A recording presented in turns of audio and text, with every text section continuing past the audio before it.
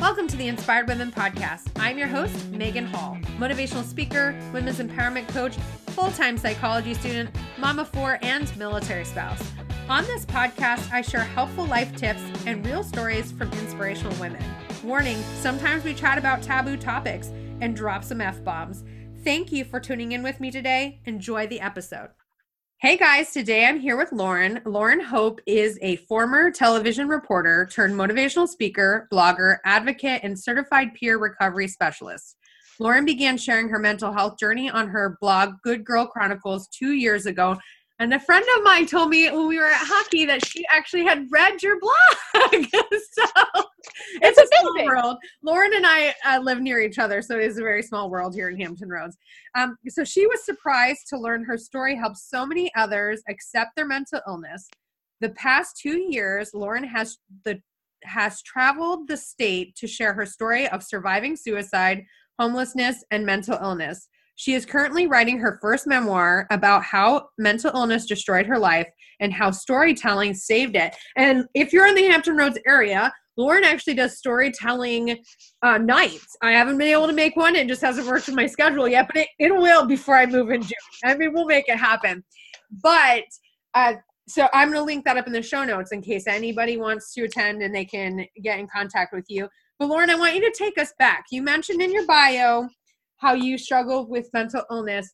When was the point in time where you realized something isn't right here? Something's going on because everything's falling apart. Yeah, I actually started to realize something was wrong. When I was about 16, 17, I started to have these really intense chest pains, like shooting pains. Like it almost felt like somebody was like choking me and my windpipe was closing. And there was really no physical reason for why that was happening. And when we went to the doctor and they said, it sounds like you might have anxiety disorder, I was like, I don't even understand what that means. You know, I was in high school in the 90s. And so nobody was talking about those things. So it was hard for me to absorb. And I'm a Black woman. And so my mom, when we went home, it was like this very secretive thing. Like, hey, you know, you take these meds to keep your pain at bay, but don't tell anyone outside of this house. I know in my heart that my mother meant well. But the fact that I had this thing that I couldn't talk about, I was like, well, something must be wrong with me. I mean, girls in high school were talking about heavy periods. Everyone was scared about getting multiple sclerosis then. All kind of crazy stuff. And this was this one thing that I was struggling with that I couldn't tell anybody. So it really started to become an issue for me when I was 17. And I first started to struggle with suicidal ideation when I was about 18. Okay. Well, so you went on the medication, which helps. But I mean, obviously, as you said in your story, the stigma and having to hide our mental illness is really hard. I went through a similar experience when I was a teenager as well. Not with anxiety, but I had depression. It was just like, cheer up, you're going to be okay. Like, you don't really talk about it. It's kind of swept under the rug. And I'm just like, my parents divorced. Like, I moved from like New York to Florida, away from all my friends and family. Like, all these things that would trigger, you know, a normal person was triggering me, that I'd already dealt with depression most of my life at that point in time. So I completely understand how you would feel like, hey mom, I know you were trying to do the best, but you really didn't help here. So how long did you continue on the medication? So I was on that med to my early 20s. It's so interesting, the similarities that we have. So right around the time I started struggling with suicidal ideation, my parents started going through a nasty divorce. And they were telling me all terrible things about the other person. And my parents did the same thing. What's up with that? Like, I don't feel alone now. Now I don't feel as weird because, you know, I have one parent telling me about infidelity, about another parent withholding money. Same here. Yeah. So that was a lot of weight for me to carry. I was the oldest, and I really thought that it was my responsibility to like be the glue. Right. I now know that was only contributing to like my mental illness and it was triggering it, but I didn't know that then. I even went to therapy alone. So like it all felt like my issue. Mm-hmm. And like a lot of people, because I couldn't accept that I had a mental illness and that felt so taboo, I did not take my meds on a regular basis. Mm-hmm. And so every time I would be on a great like rhythm, I wouldn't take the meds and I'd have a massive anxiety attack. Then in my mid 20s is when I started having my first depressive episode. And that was scary too, because I'm on this television reporter track. I'm trying to lose all this weight to look good to be on television. And now I have this unexplainable sadness and fatigue. And so it was compounded. And then I received a major depressive disorder diagnosis, which was super hard to swallow. Yeah, no, I understand. It's definitely, I was diagnosed with clinical depression after my suicide attempt in 2013. Yes, 2013, like 5 years ago. And it's hard to say, oh, there's something going on here, because you want to think like, it's just in my head. Like, it's really not that big a deal. And you lose motivation when you're depressed. Mm-hmm. So you're on this track to become a TV reporter. And now you're like lethargic and you're depressed and you're losing your motivation. So how did you manage to become a TV reporter with all that going on? Yes. Yeah. It's so funny. Interestingly enough, I actually wanted to be a therapist like you. I swear we're soul sisters. And I took a public speaking class, and this lady says, I think you'd be a great reporter, which seemed totally out of the realm for me. But I changed my major, went to BCU, and then just very quickly opportunities came. I did a small project with MTV News in 2008. I worked for NBC 12 in Richmond, Virginia, and then I got my first full-time gig in Lynchburg, Virginia, if anyone knows where that is, where Liberty University lives. And so I started reporting there for 3 years, and that was so incredibly hard. I was very, very symptomatic there. Gosh, I don't even know how I survived those 3 years. For a lot of people who struggle with mental illness, finding the med that works for you can take a long time. Mm-hmm. So I was trying these different types of meds that weren't working. Some were giving me like terrible side effects like dry mouth, insomnia, rapid speech. And so then I would have this experience with this med, and then I'd chuck it. Towards the end of my contract in Lynchburg, I had convinced myself again that I cured myself of mental illness. So I went off my meds. I was like, oh, I got this thing. The meds were making me feel like I got this thing, but that's okay. Hindsight's 2020. Right. And then I had a massive, massive reaction to this med that sent me into a manic episode. And that mania panicked me so bad. I ended up in the hospital, and I was off air for 5 days. And that was like, whoa, this is like a serious, serious thing. So I did not really succeed well. I succeeded in hiding it and managing it in crazy ways. Working out a whole bunch, taking a lot of energy drinks, putting on makeup to cover insomnia. I learned how to disguise the fact that I was struggling. Ooh, I loved how you just said that. I learned how to disguise the fact that I was struggling. Because one thing I hear from people all the time when they find out, like, because they become friends with me on Facebook, or they start following my videos or listen to podcasts, they're like, you don't seem like somebody who would be depressed. I was like, I'm really good at faking it. Like, I mean, I remember being a kid and experiencing depression. So I'm now 32 years old.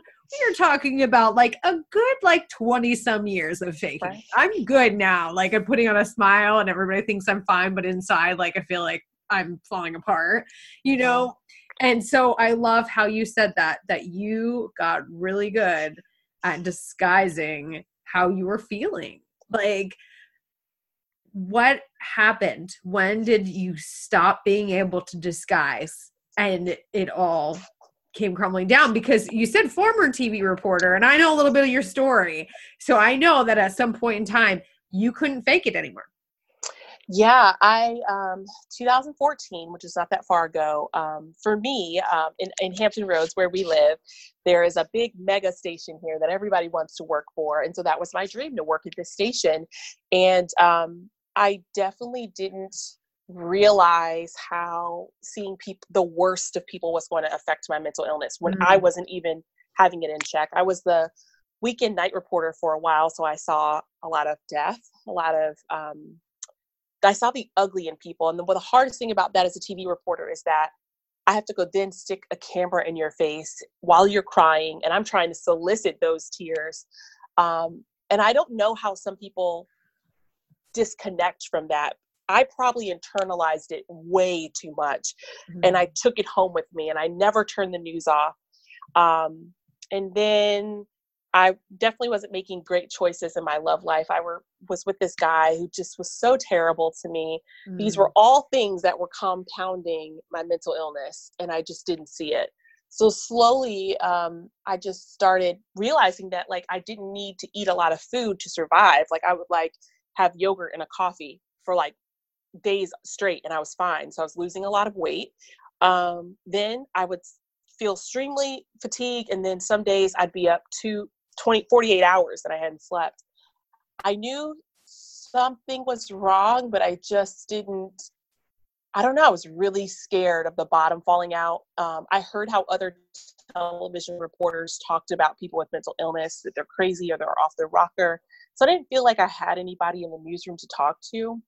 And my parents just were going through their own thing, and I felt invisible to them. I really just felt like there was no way out of this like numbness that I felt. I started calling out of work.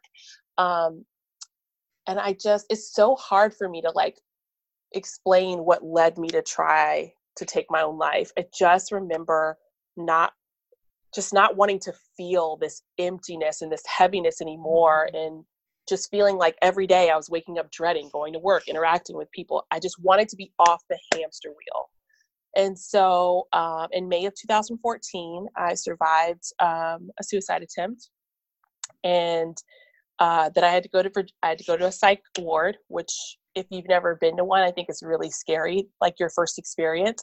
And I thought, wow, mentally, this is my rock bottom.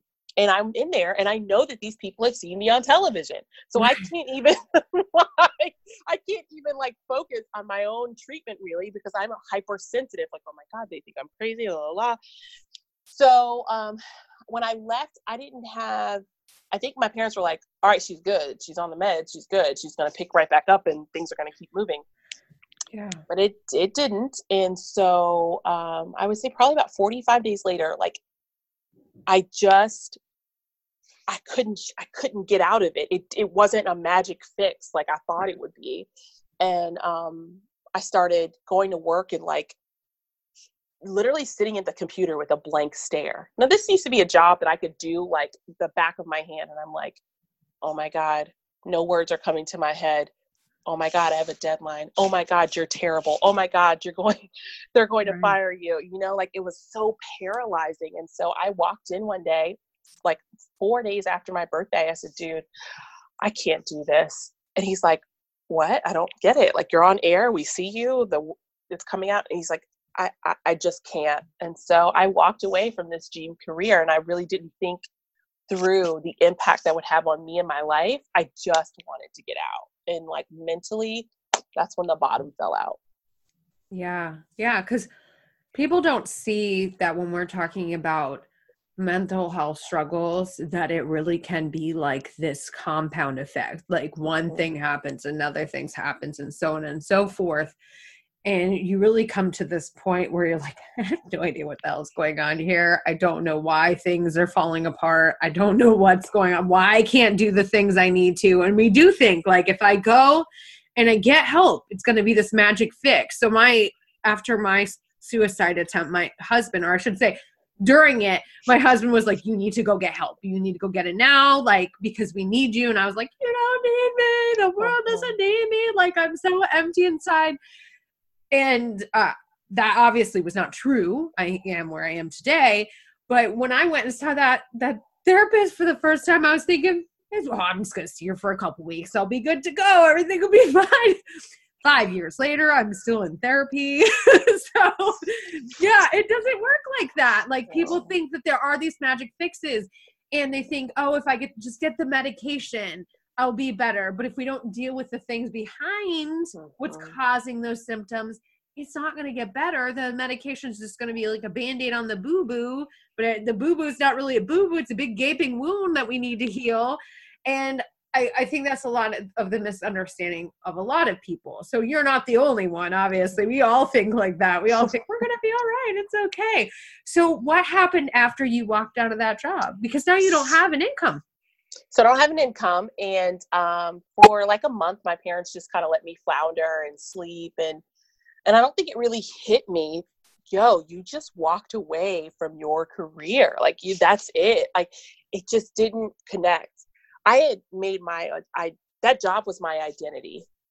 It was why I woke up. It was, why I thought I was fabulous. And so when I lost it, I lost myself. Like I felt like I had no reason to get out of bed. And my parents were just on my back. You need to go in the military. You need to do something. You're wasting your life away. When in hindsight, if I knew what I knew now, I would have went into intense inpatient with the good insurance that I had at the time. Right.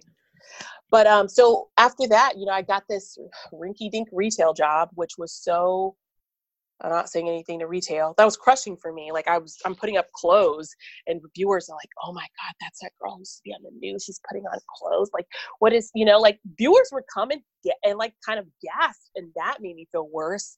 Then it just got to the point where there would be times during my shift, I would just sit in the dressing room and stare off into space, like for a good hour or two, which is so odd to say.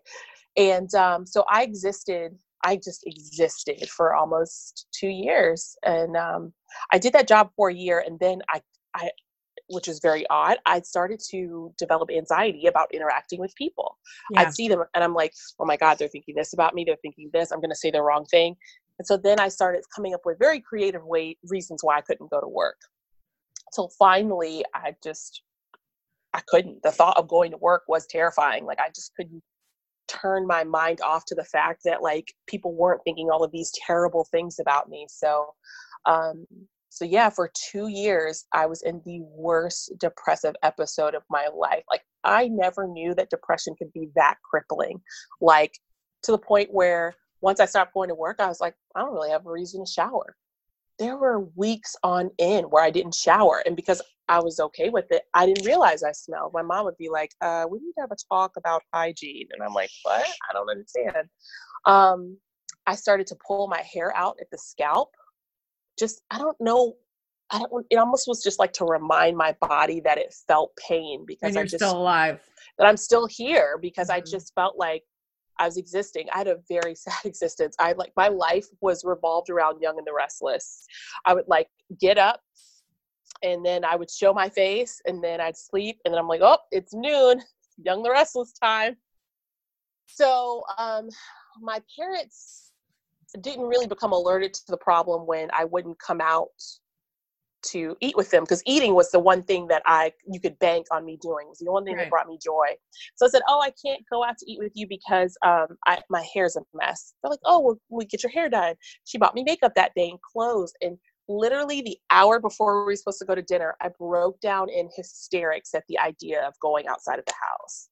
And so then they were like, yo, this is really an issue. So they said, listen, we want you to put your condo up on the market for rent and move in with us. And you're going to be under our care for an entire year.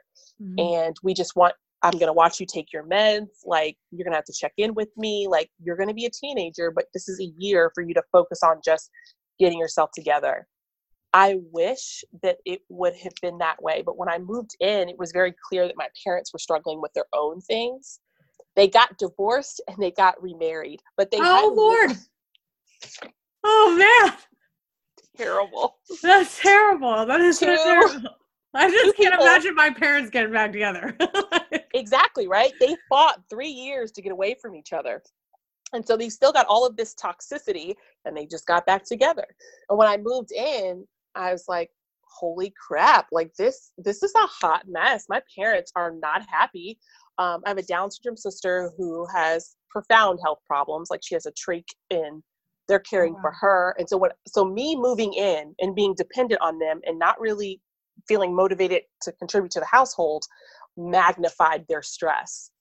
However, I don't know that I anticipated how bad things were going to get. I saw my mother being physically abusive towards my Down syndrome sister, which was hard for me, and no one doing anything. And I felt suffocated there. My mother was starting to make threats towards me, and that really scared me. And it came to a head in May of 2016. And I even had to call a crisis intervention officer to our home. And he looked at me and he said, listen, you need to leave. You need to leave, give them a couple of days to cool off, and then, maybe consider some family counseling. So I left with every thought and intention that I was going to be able to come back. And then I get an email from my stepfather that says, we've changed the locks on the doors. And I was like, wow, I can't even it's still, even though I know that happened to me, that wasn't supposed to be us. Right. And so I was homeless for an entire year. What did you do? Oh my gosh. So once they changed the locks, I couch surfed for a while. And that, if you've ever couch surfed, you go through every phone in your book and then you've exhausted every person. So then I had just enough money to keep this office space that I had when I was trying to make the blog a business. I slept under the office desk for a while. I'd wait till everybody left. I'd sleep. I'd take a hoe bath in the bathroom where you just clean your essentials. Tell us what a hoe bath is, because some people might not know what that means. I know, but we call it a military shower where I'm from. Oh, a military shower. It's just a sink. But I understand where you go with this. You clean the essentials, your lady parts and your armpits, and you keep going. And that was, I forget that not everybody knows that. Yeah, not everybody knows. I knew what it meant, but my audience may not understand what that means. A military bath, a sink bath. A sink bath, yeah. And then I got busted. The manager found out, and so they terminated my office lease, which, hey, I get it. I slept in my condo for a while with no furniture, no electricity, and by some miracle, I was able to sell that condo, but I made no money from it. And so then I hotel hopped for a while, and then the money ran out. But I just didn't accept that I was homeless. I just thought that I was that. I don't know. I don't know why I didn't accept I was homeless, but I hotel hopped for as much as I could. I'd go out and do a speaking engagement, take a little money, go to a hotel, take a shower.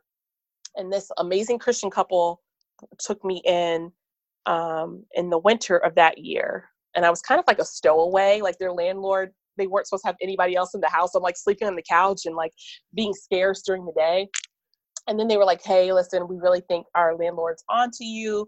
You got to leave. So January 2017, after the snowstorm, I was like, holy crap, what am I going to do? Right. And I remember sleeping in the Walmart parking lot in a Volkswagen Beetle. And I'm thinking, and I had done that a couple of nights, but this night was really, really cold. And I was like, how am I going to make it the whole winter in this car? Mm-hmm. I'm a female. If anyone catches me, I was super terrified of what was going to happen. So I went to a homeless shelter in Chesapeake. It's an emergency winter shelter. Churches open up their sanctuaries during the winter. You sleep in the sanctuary floor. They give you dinner, breakfast, and lunch. And that to me was I didn't know. I thought depression was low. That was even lower. Mm-hmm. I am in a homeless shelter. It's still really surreal to think about that I did that. I was there from January to mid-April when the program ended, taking every bus that I could to get back and forth to South Norfolk. And then I got a job at a hotel. But even still, I was in a shelter. I'd go to this fancy hotel in Virginia Beach, and then I'd take 3 or 4 buses back to South Norfolk to sleep in a shelter. And it's crazy because I often think, had I never had the suicide attempt, had I never had this mental illness, that wouldn't have been my life. But in the shelter, that's people's lives for a lot of people. A lot of people that are in the shelter are struggling with addiction and mental illness, and their families don't know how to cope or don't want to, and so just put them out. Right. I completely understand that.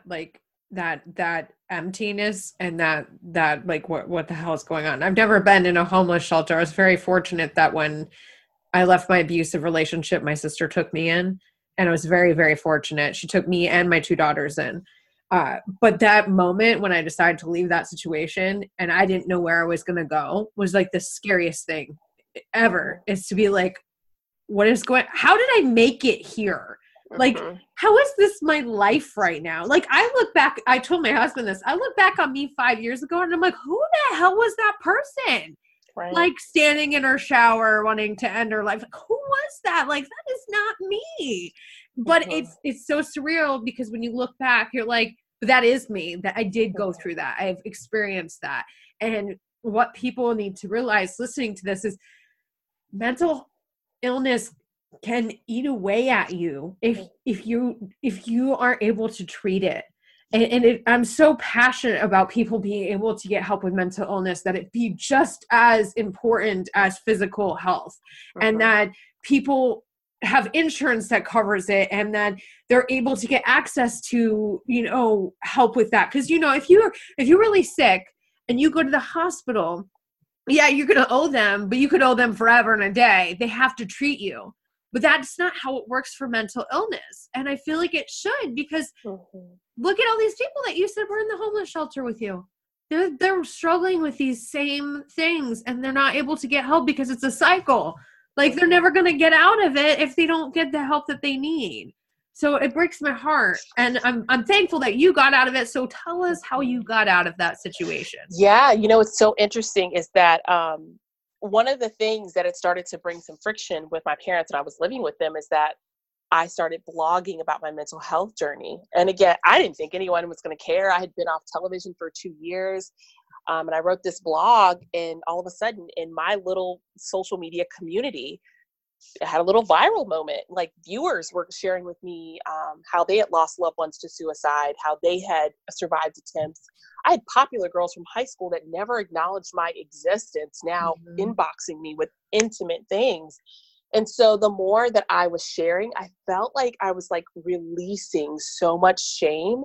And when I saw that the world around me was like, yeah, man, that's awesome, it started to help me accept that this wasn't like a scarlet letter.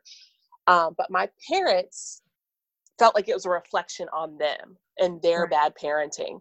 No parent is perfect, and I'm convinced that everyone goes through some dysfunction as a child. Right. And I just don't think that they understood how powerful it was for me to share my story, and it had nothing to do about them. They were like, you're never going to get a job. You'll never get back on air this way. Who's going to date you? Reading all of this stuff. So really? Yeah. Come on, get with it today. Have they like, been on Facebook? That's messy. I have to remember, my parents are really old school, like they are pre-Facebook, and, you don't air your dirty laundry, let alone in a public forum. So when I was in the shelter, I was still blogging. When I was homeless, I was still blogging. And then I got some invitations to go to some churches to speak at suicide prevention walks. And these people didn't know that I was struggling with homelessness then. But the more and more I shared my story, the more it freed me. The more I heard myself say, suicide attempt survivor. I'm working my recovery every single day. It was like this self-fulfilling prophecy. And then what I did not imagine is that it would be comforting to other people. That they were like, wow, you can get back up from this. This isn't the end of your life. And I saw social media as my only outlet to share that. So I just shared. I was like, I started a GoFundMe page. I was like, listen, y'all, I don't know where I'm gonna sleep tonight. People would donate this and that. Still blows my mind that during that year of homelessness, people donated $4,000. I literally can't tell you how many times that GoFundMe saved me. So then I, put out there that, hey guys, the shelter program's ending. I don't know what I'm going to do. I really want to keep this job at the hotel. Another amazing couple, Christian couple, took me in and said, we're just going to help you get back on your feet, pay what you can. And they just my soul was able to rest. I didn't have to worry about somebody taking my stuff in the shelter or waking me up or taking all these buses to get down to the ocean front. That helped me so much. And then I gave a speech at a suicide prevention conference in Portsmouth, Virginia. Someone said, hey man, I think you'd be a great peer recovery specialist. A peer recovery specialist is someone with a lived experience of addiction or mental illness that has at least 1 year in recovery and is at a good enough place to be able to share their recovery story to help others. That's the basis of being a peer. And that's the biggest difference between peers and clinicians. You know, clinicians are like, you know, they have to keep up this wall about who they are. Peers can say, I've been exactly where you are, right? And you know. I can't be your friend if I'm your therapist. But a therapist can tell you parts of their personal story. My therapist was like, I was talking, I don't remember what brought it on, but I was talking about suicide and stuff like that. And she's like, you don't know this about me, but you know, a lot of people become therapists because they've been there. And she's like, I was there too. But it wasn't in a way like she was personally like putting it all out there. You know, she was just like, I've been where you have been. I understand, you know, but where it's different, where clinician and what you're talking about is you can be their friend and you can be like, here's my whole story, right? Instead of just like little tidbit. Yeah. And it's a very fine line, really. It really is. I like to think of peering as being like someone's empowering people to be their own best advocate. Yes. We're very similar to qualified mental health professionals. We're kind of like, hey, so you're telling me that these are what your needs are. Did you know you could get these needs met here, here, here, and here? Mm-hmm. How can I help you do that? You know, can I get you a bus pass or something like that? So, and I'd heard about being a peer, but I couldn't afford the training. And the people were like, hey, we love you so much. We'll pay for the training. And being a peer specialist taught me so much about living with a mental illness. It's a twofold relationship. Right. I learned about self-care, and not self-care and like, I'm getting my hair did. That's not real self-care. That's not. Yeah, they make it out to be. Like, I'm going to go get my nails did. That's self-care. No, self-care. Bitch, that's not self-care. No. Self-care is like, I'm going to go to bed tonight because I'm freaking exhausted. I need some sleep. Yes, I hadn't thought about that. Like, hey, what does Lauren need to be at her best self? Probably about 7 hours sleep a day. I need to have 3 meals a day. I need to be around really positive, encouraging people. Too many negative Nancy's is not good for me. So I learned about self-care. I learned about boundaries, which boundaries are huge. They're my jam, girl. I teach every time I work with a client, we talk about boundaries. In life coaching, I'm not a therapist yet, but in life I didn't realize that I was boundaryless. And then I learned how to best help somebody. I definitely was one of those people who thought, you got a problem? Okay, it's now my problem. We carrying it together. No. Right? I didn't know these things. Too many loads. Too many loads. And so, becoming a peer connected me to the National Alliance on Mental Illness and support groups through that, and talking to other people who are going through that experience of living with a mental illness, whether it be depression, bipolar disorder, schizophrenia, sharing coping skills with each other. Right. I now do presentations, and I'm going to be facilitating through NAMI, which I'm so excited about. And I also saw how ravaging addiction can be, because when I was a peer, I worked with people who were addicted to opioids, and I think I definitely was one of those people that thought addiction was a choice, you know, like, oh, you choose to take that substance or whatever. And it was extremely, extremely eye-opening. And that in the correlation between mental illness and substance use. And so becoming a peer is really what got me out of homelessness. And I must say, the more I've shared my story, the more it's allowed people to help me. Yeah. Crazy story. A person I did an interview on many years ago became really rich off Bitcoin. Like, I can't make this stuff up. Yes, he became a mini millionaire off Bitcoin. He had read a blog of mine about how things were going really hard, and so he said, "Hey, I want to help you live independently again. I'm going to pay for the first 6 months of your rent and whatever security deposit you have." And I was like, "What?" He said, yeah, I really believe in you. I see a lot of potential in you, and you're never going to be able to reach that potential if you don't get out of homelessness. And so he was how I was able to move back into my own place and become independent again. But a big part of why I've been able to rebuild my life is because I've shared my story, which is unreal, really unreal. Yeah, no, stories are powerful. That's why I shared them on the podcast, because I could sit here and talk until I'm blue in the face about all the things I know and how knowledgeable I am about all these things, and even share parts of my story. But that's just one story. And that's why I think your storytelling night is really powerful, because there are multiple stories that are focusing on mental health.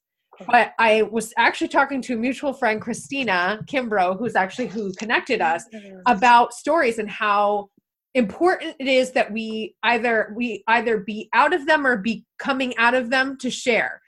Because you want to, yes, stories are hard and they bring people down. Like, we're talking about mental illness here. This is a serious subject.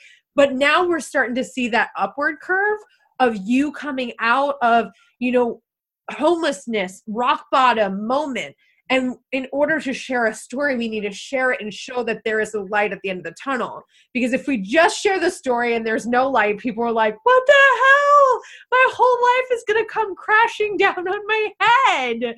Like, how can I do this? And that's why you'll see, and Lauren, I know you're a listener of the podcast, and all the listeners listening, is when we tell the stories on the podcast, we always have that, like, I don't want to say happy ending, but light at the end of the story, some hope, there's something there, because we don't ever want to leave people thinking, shit, my whole soul was just ripped out of me. Like, what just happened here? Like, right. I'm going to end up like in a homeless shelter and never have any hope. And, but we see with your story, Lauren, is there is hope.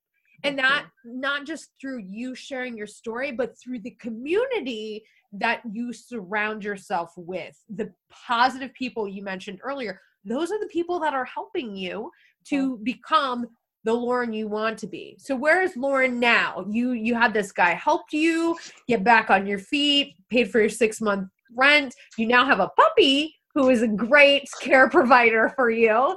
So tell us about where you are now. Yeah. So now I have an emotional support animal named Boo. I adopted him from Humane Society, and he's just the love of my life. He is cute. Love of my life. He's so adorable. And so interesting how we're all connected. I sat down with Christina one day and I said, storytelling has been so impactful for me, whether it's like motivational speaking or sharing on a blog. I want to give that liberty to other people that maybe don't have the platform that I have. And I said, this is what I want to do. I want to pre-select speakers and give them an audience once a month. I said, but I don't know if I can do this. I've tried events before. They've been unsuccessful. And she's like, I believe in you. Yes. My little spark of hope. And I said, all right, let's go for it. And so we did the first storytelling night in September, and about 25 people came, and it was amazing. We had people who were survivors of domestic violence. Christina shared her mental health story. And it was powerful for me to see. Yeah. I could see it, some stuff just breaking off of people, them sharing that story. And then I took it on the road. I did a storytelling night in Lynchburg. That was amazing. I did my third one in November. Over 40 people came. It was so packed in there. I'm like moving seats. And I said, man, there's something about this storytelling that is magnetic. Like, to me, social media proves that everyone wants to tell their story. They all do. That's all what we're doing. We've become our own little media, like miniature media people. So how do I give people a platform to share that in a good, healthy way? Maybe that's the thing that propels someone to be a speaker or a writer or something. Mm-hmm. And so I'm just so amazed by how those nights are going. I always say Good Girl Chronicles is to help people own their truth, accept it. Once you accept it, you can live it. Okay, I've got this thing. I've survived it. Right. I can keep on trucking. Once you live it, and like you said, you're at a place of healing, then you can share it. It's so important to be at a place of healing before you share your story. I so agree with that. Yes. Otherwise, you're sucking the ever-living life out of people when you talk about it. Now, that doesn't mean like when we're struggling, we shouldn't share, right? That's not what I'm saying. And some people might misunderstand that. I mean, yes, your close friends and family, you want to say, I am struggling right now. I need some help. Can you please help me? Now, that's very important. And I don't ever believe anybody should fake like, I'm so happy when you're really dying inside, right? But we don't want to get out in the public eye and with strangers and share these really deep, vulnerable parts of ourselves if we haven't healed and moved through those things. Because what's going to happen is now when you're going to see judgment back from those people because you now suck their soul and they're like, where are we going with this? I don't know what's going on, right? And it's going to start to trigger things inside of you. But when we're healed and we move past that, even if some people judge us, we're like, whatever, it's not for you, dude. But most people are going to say, wow, look at what you've been through. Look at how you've overcome this obstacle. And it's so important that we heal. And I see that with you, Lauren, is how you heal. It's very, hey, I've been through this. This is awful, but look at where I am now. Look how powerful my story is and how it's helping other people. And look, you too can overcome this, what you're going through, and share your story as well. And I want people to know mental illness is not a label that you need to consume and be like, this is my life. It is just a part of you. Just kind of like your arm is a part of you, but you wouldn't be like, I am my arm. You're not your arm. Right. You know, just like you're not depression, but you do experience depression. And, you know, the same goes for me, as there's times that I have to be really, really aware of the triggers that go on with me. There's certain people I can't be around because if I'm around them, I know I'm going to be very triggered. I have people on social media that I see their posts and I'm like, I gotta step away, because if I don't step away, it's gonna be really bad for me. And so it's really important that we be aware and people see when they're listening to that this, it's not the end, right? Mm-hmm. Like, look at where you are now. You got Boo, you got these storytelling nights, you got all these awesome things that are going on, and you're surrounded with great people. I mean, recently you moved in with some awesome friends, didn't you? I did. Oh man, Carol's amazing. Like, and you know, she was a previous podcast guest. I need to listen to her podcast. Yeah. So yeah, I think when mental illness fractures your relationship with your family, you definitely could have some trust and abandonment issues, which I'm working through. Yeah. But yeah, Carol's amazing, and I feel like I'm like her black daughter. I've moved in here. And that's, you know, been a huge part of my recovery, is building up a support system. Like, I know that I can reach out to people and say, hey, I'm feeling symptomatic, or hey, I'm going to need you to be there for me. And being at a point where I can say, this is what I need from you is so huge. Yeah. And I think, to hit to your point about storytelling, there's a difference between like a war story and a recovery story. Yes. A victim story and a survivor story. Correct. Yes. And I know that people need to see survivors, because life is hard. Yes. And it can break you down, and survivors remind you that you have the strength and fortitude to get back up. So I'm always looking for survivor stories, and that's what I always try to propel. Also, you know, people are starting to understand that recovery goes for mental health too, not just addiction. You know, I live with mental illness, so every day that means I make a very conscious choice to take my med, because I know that's what keeps me my best self. I don't have shame about that anymore. I go to therapy bi-weekly. Me too.